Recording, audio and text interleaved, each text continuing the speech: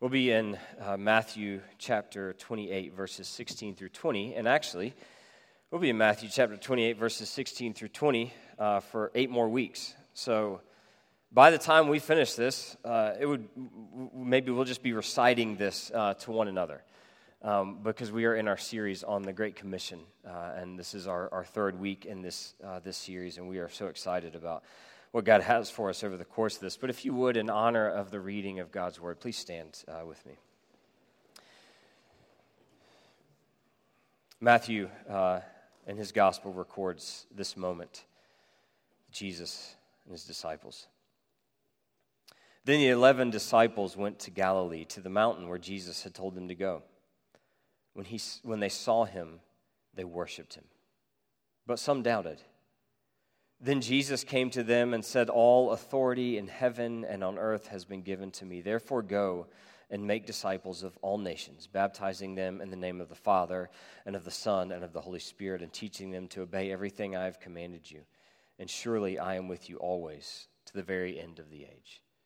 This is the word of God for us, the people of God. Thanks be to God.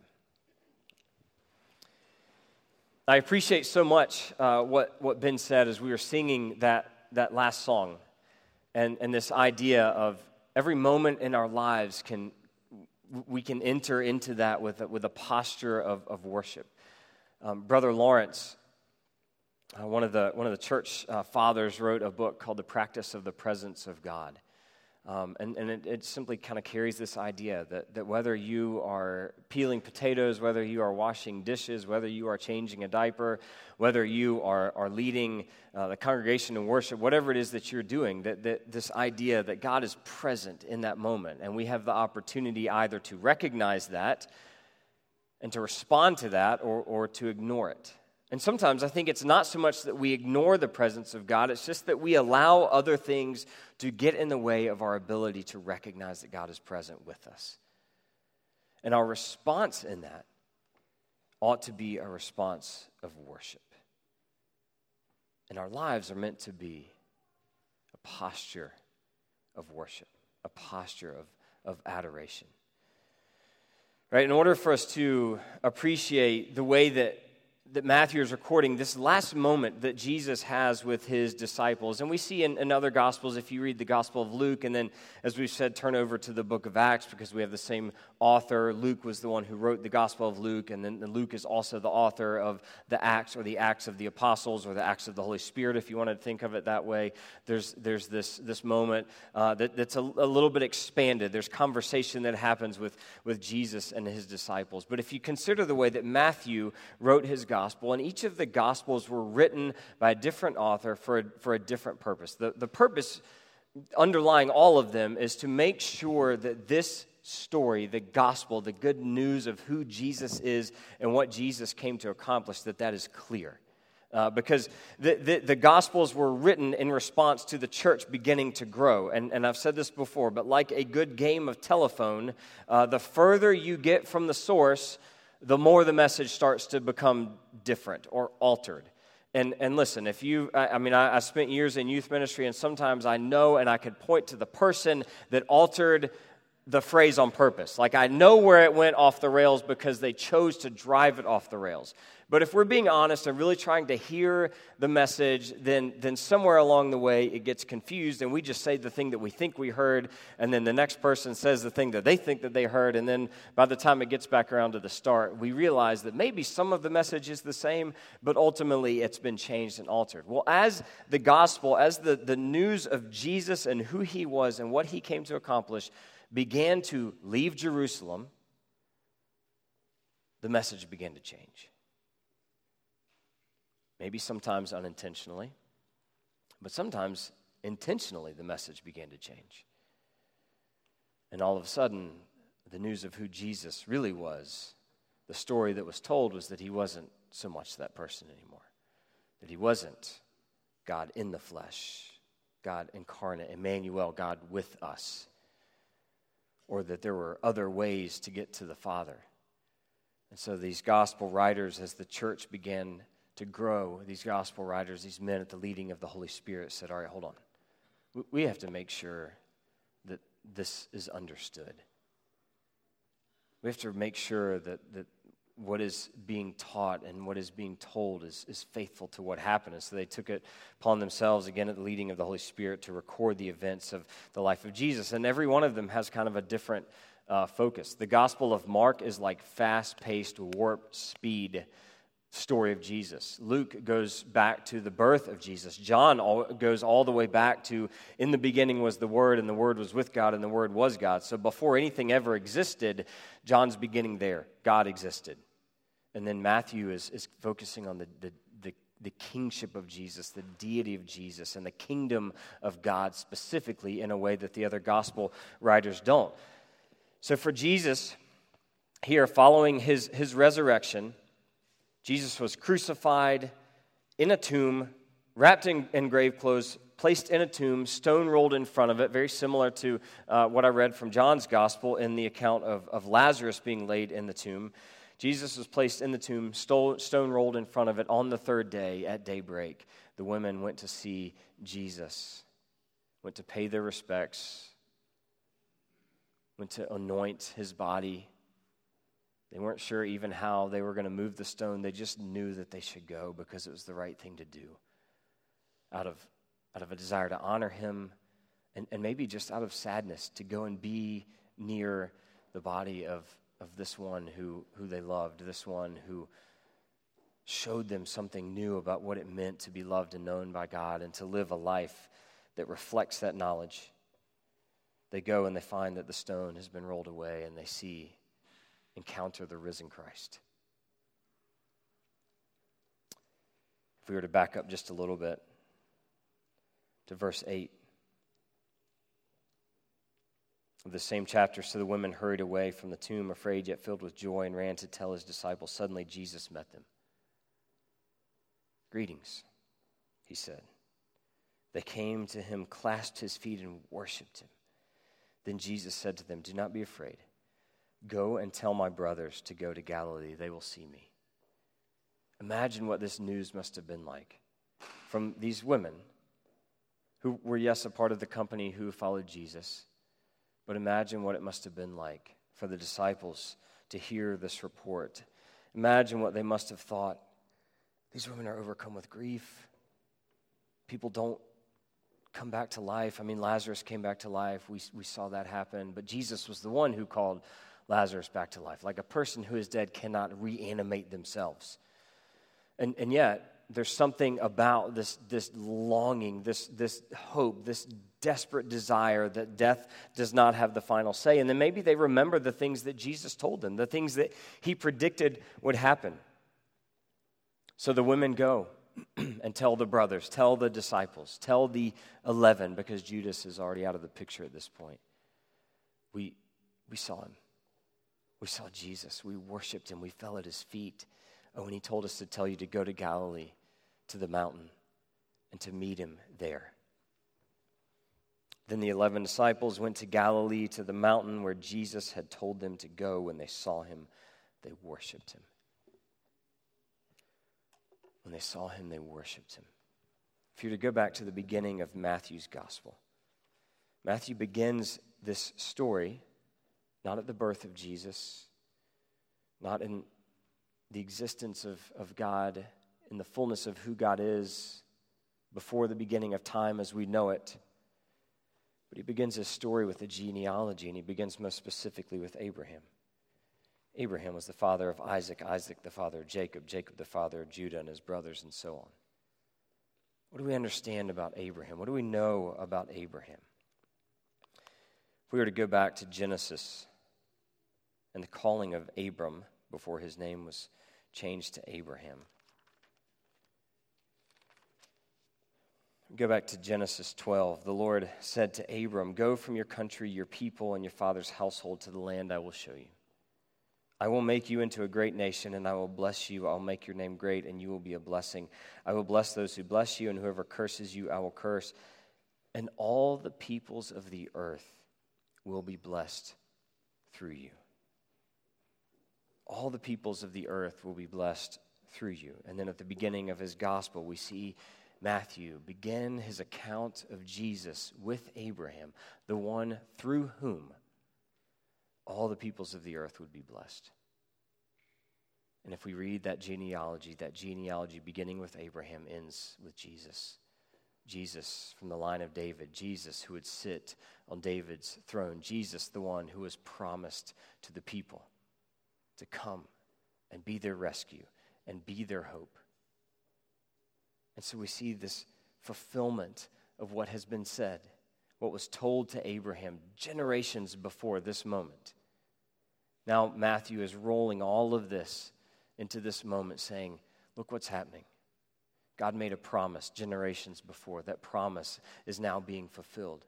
That promise is that not just the people of Israel, but all the people of the earth would be blessed through Abraham's faithfulness. It culminated in the person of Jesus. And so we realize all of a sudden there's something much bigger happening than this rabbi who called this ragtag group of fishermen and tax collectors to follow him and to learn from him. There is something bigger happening in the world than what is happening in this small little corner here. That God's redemptive plan is in motion.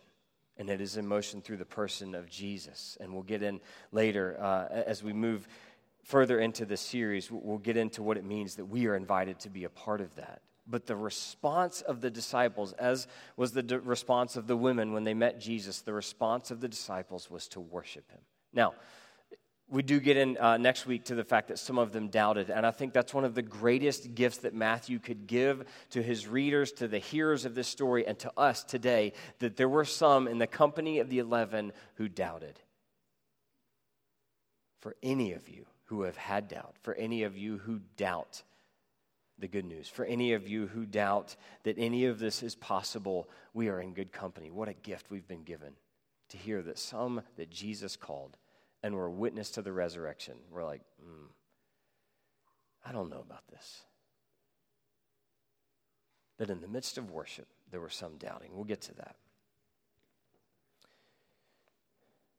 In order for us to appreciate the role that worship plays in living this great adventure, in living a life of the Great Commission, like making that who we are as people who seek to follow God, we have to appreciate the role that worship plays in it. Now, in order to do that, we have to understand what worship is. When you say worship, when you hear the word worship, we often think of what we spent time doing in here moments ago. Right? We have people who are playing instruments, singing into microphones. We are all lifting our voices together. That is worship. Right? That's true. And if you come from a more traditional setting, you're like, that is not worship. I don't see any robes. There's no pipe organ up here. I don't know what you call this, but it's not worship. Right? So if that's your background, you're like, that's worship. Those are my people, the ones that wear the robes and the suit and the coat and tie. I don't know what this joker is doing up here in chacos and a short sleeve button down collared shirt, but no, this is not worshipful. I can appreciate that.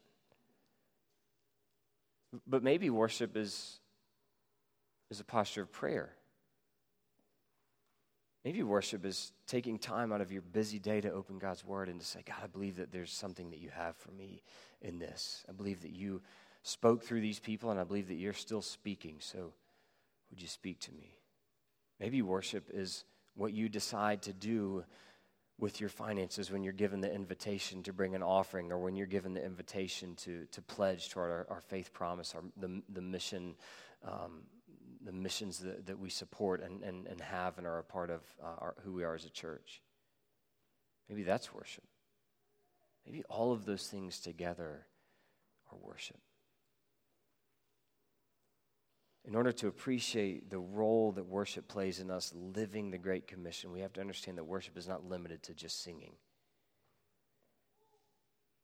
Right? And in order to understand that, we have to understand that all of us are worshipers. I was having a conversation with our worship team after they finished rehearsing this morning, and it's such a gift to have them up there, and I'm obviously a little biased to the 10-year-old that was standing up here because she's mine.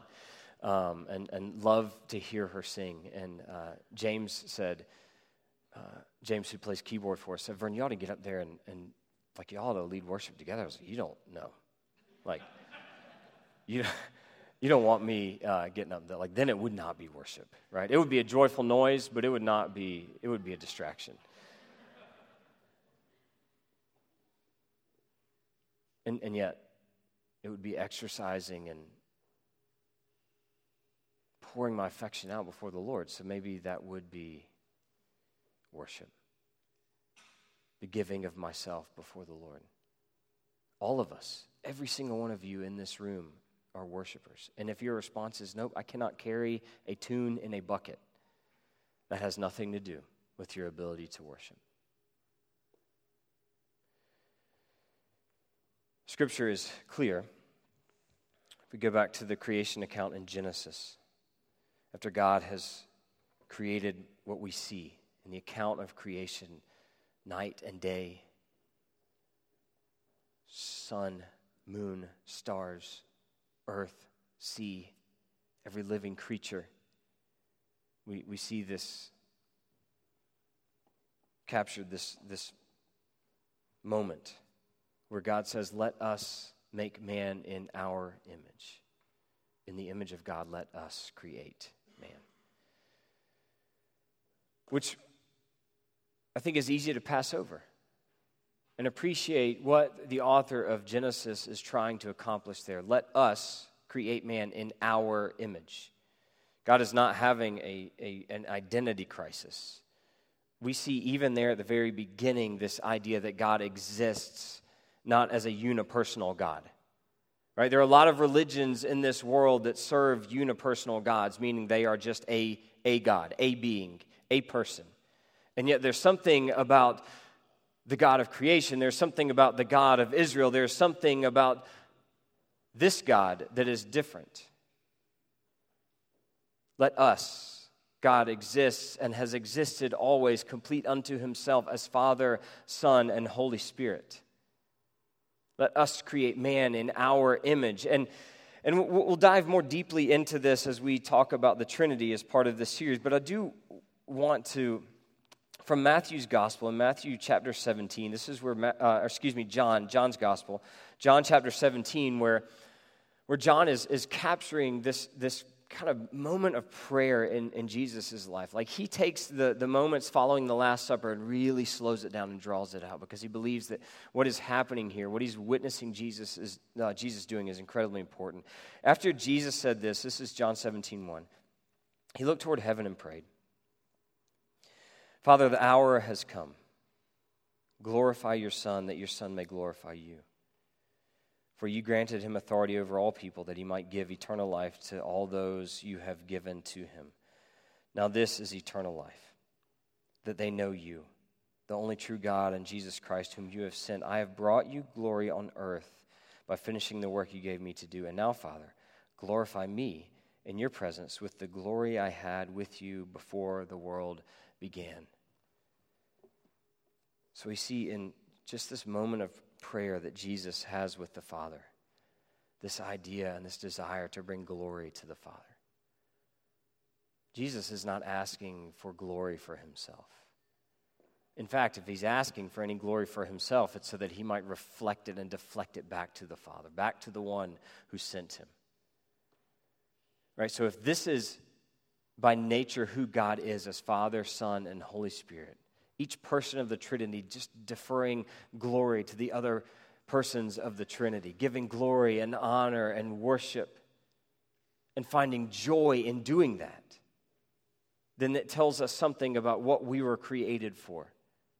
Right? We spend so much time and energy, particularly at a young age, maybe if you're in a quarter-life crisis or a midlife crisis, like we ask this question, what is my purpose? What is it that I'm supposed to be doing in this world? This gives us a window into what we were created for. We were all, if we were created in the image of God, Father, Son, and Holy Spirit, to exist in relationship, in perfect union, a relationship in which glory is being given from one person of the Trinity to the others, in which there is gladness and joy in that. It means that we were created for the purpose of giving glory to the one who created us. A God who is unipersonal would create humanity, would create people because that God needs to be worshiped.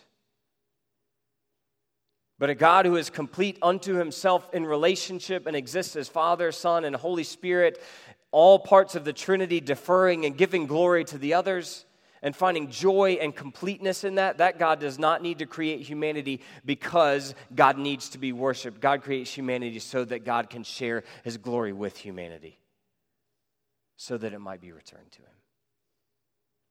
We are created in the image of that God. You are created as what? A worshiper. Every single one of you, every single one of us are all worshipers. And the question that we have to wrestle with is, who or what are you worshiping? To whom or what do you assign glory in your life?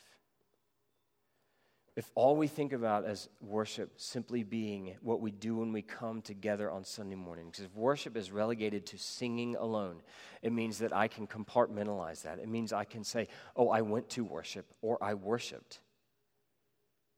In that moment, for the time that you are here, perhaps there was a time when your affection was stirred for the Lord, when your attention was fixed on God. But what happens when you leave this place if all you understand worship to be is singing? It means that you begin assigning glory to other things and other people in your life that cannot bear up under the weight of it. Because none of them are truly worthy of that glory. None of them are truly worthy of that worship. Right? We see it in the political world. We see it in whatever your favorite news source is. We see it in the people that we elevate and lift up and place hope in our lives, because we think that if that person just is able to make the right decision, if that policy is pushed through, if whatever it may be, if this person comes through for me, if I give myself in this relationship and this person loves me in response, then I will find fulfillment, then I will find joy, then I will find meaning, or the way of life that I'm trying to craft and create for myself will be protected. But nothing that we assign glory to other than God can bear up under the weight of that glory.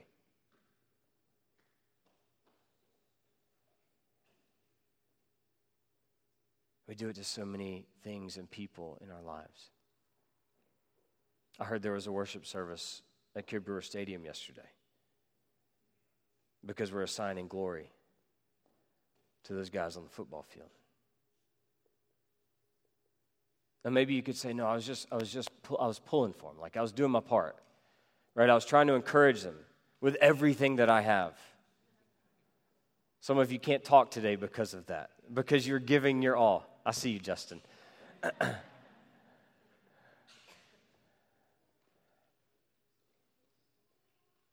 We should enjoy that, right? We should enjoy pulling for those sports teams. We should give all of our energy to supporting what they are doing on the field. But if we place all of our hopes in the outcome of that game, then we realize that it's ultimately empty. And it should make us ask the question and wrestle with, am I assigning more value and more worth to what happens over the course of a game than I am to who God is? And what might happen in me and to me and through me if I assign glory to the place where it's truly meant to be, on the one who is truly worthy of that glory. And maybe you're like, whatever, I'm not a sports person. There is someone or something in your life to which you are assigning glory, someone or something in your life that you are worshiping. Louis Giglio says that if we follow the path of our time and our talent and our treasure and the way that we expend those things, at the end of that path is a throne, and on that throne is the thing that we are worshiping. And maybe it is God, but maybe it's not. Maybe we've become convinced that life exists and people exist and things exist for our benefit and for our good. And that's the lie that was told at the very beginning, the lie that we fell prey to at the very beginning. If we go back to that creation story in Genesis chapter 3, now the serpent was more crafty than any of the wild animals the Lord God had made. He said to the woman, "Did God really say you must not eat from any tree in the garden?" The woman said to the serpent, "We may eat from the trees in the garden, but God did say you must not eat fruit from the tree that is in the middle of the garden, and you must not touch it, or you will die." "You will not certainly die," the serpent said to the woman, "for God knows that when you eat from it, your eyes will be open, and you will be like God, knowing good and evil." This lie that, hey, God is withholding something from you. God is holding you down. God is not allowing you to reach your full potential. And if you eat that fruit, you'll be like God. And that lie has been perpetuated in the lives of people every day since then. If you can just achieve this, if this person will just give you this, if this relationship just works out the way that you want it to, if you just get that promotion,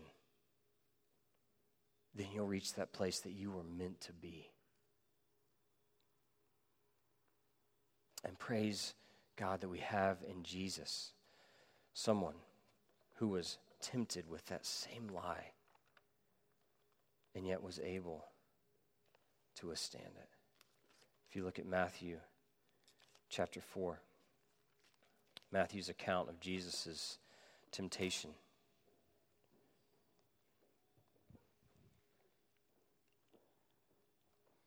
The final temptation in Matthew 4:8, again the devil took him to a very high mountain and showed him all the kingdoms of the world and their splendor. "All this I will give you," he said, "if you will bow down and worship me." Jesus said to him, "Away from me, Satan, for it is written, worship the Lord your God and serve him only." Where is that written? That's one of the what? Commandments. Right? Jesus is responding to this lie with the truth. But imagine what that temptation must have been for Jesus. "All this I will give you if you will bow down and worship me." What ultimately happens in the life of Jesus? Philippians chapter 2. "Therefore God exalted him to the highest place and gave him the name that is above every name, that at the name of Jesus every knee should bow in heaven and on earth and under the earth, and every tongue acknowledge that Jesus Christ is Lord, to the glory of God the Father." Jesus was exalted to that highest place and given the name that is above every name. That there is nothing in all of creation that is not subject to Jesus. That he has been given authority over everything, which we'll talk about in the coming weeks. But it's not because Jesus chose the shortcut, but imagine how tempting that invitation must have been. Because Jesus, being fully God and fully man, would have known what is waiting for him. That the means by which humanity would be rescued, the means by which he would receive the name and be given the name that is above every name, the means by which he would have authority over everything, is the cross, is suffering. How tempting must it have been? Jesus, fully God, fully human. How tempting must it have been in Jesus' flesh to say, "Gosh, that would be a shortcut, indeed. All the kingdoms in heaven and on earth would be mine. And I could do it by avoiding the suffering." And yet what Paul writes in what is one of the earliest hymns of the early church is that Jesus was given that name that is above every name. Because Jesus, who being in very nature God, did not consider equality with God something to be used to his own advantage. Rather, he made himself nothing by taking the very nature of a servant. Being made in human likeness and being found in appearance as a man, he humbled himself and became obedient to death, even death on the cross.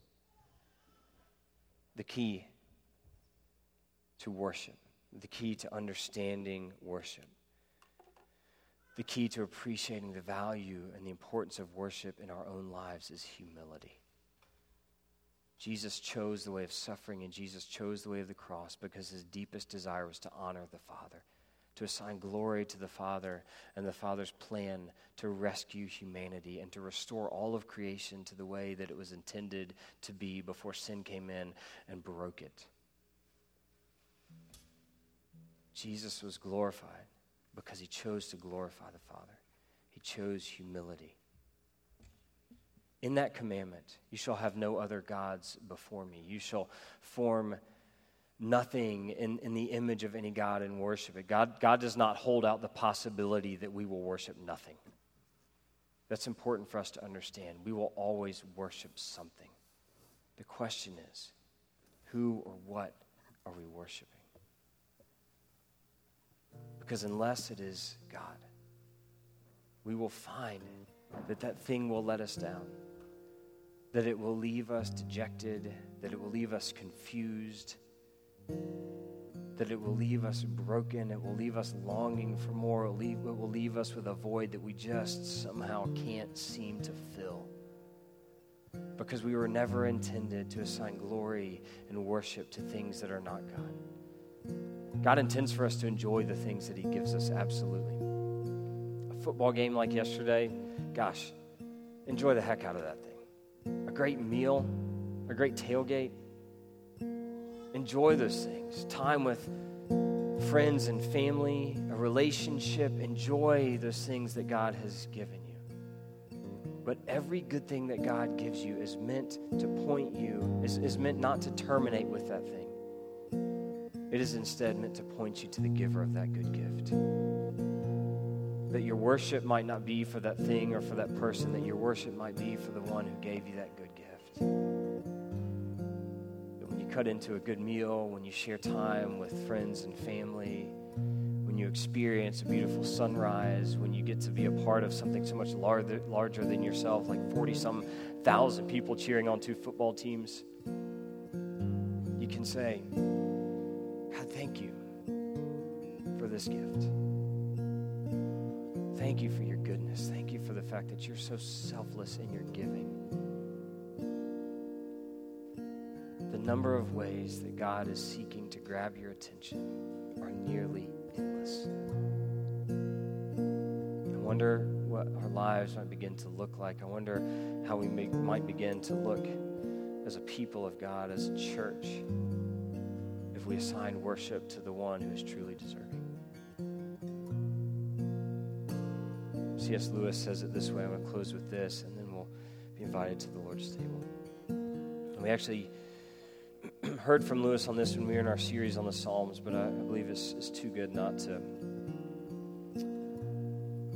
bring to bear on our understanding of worship.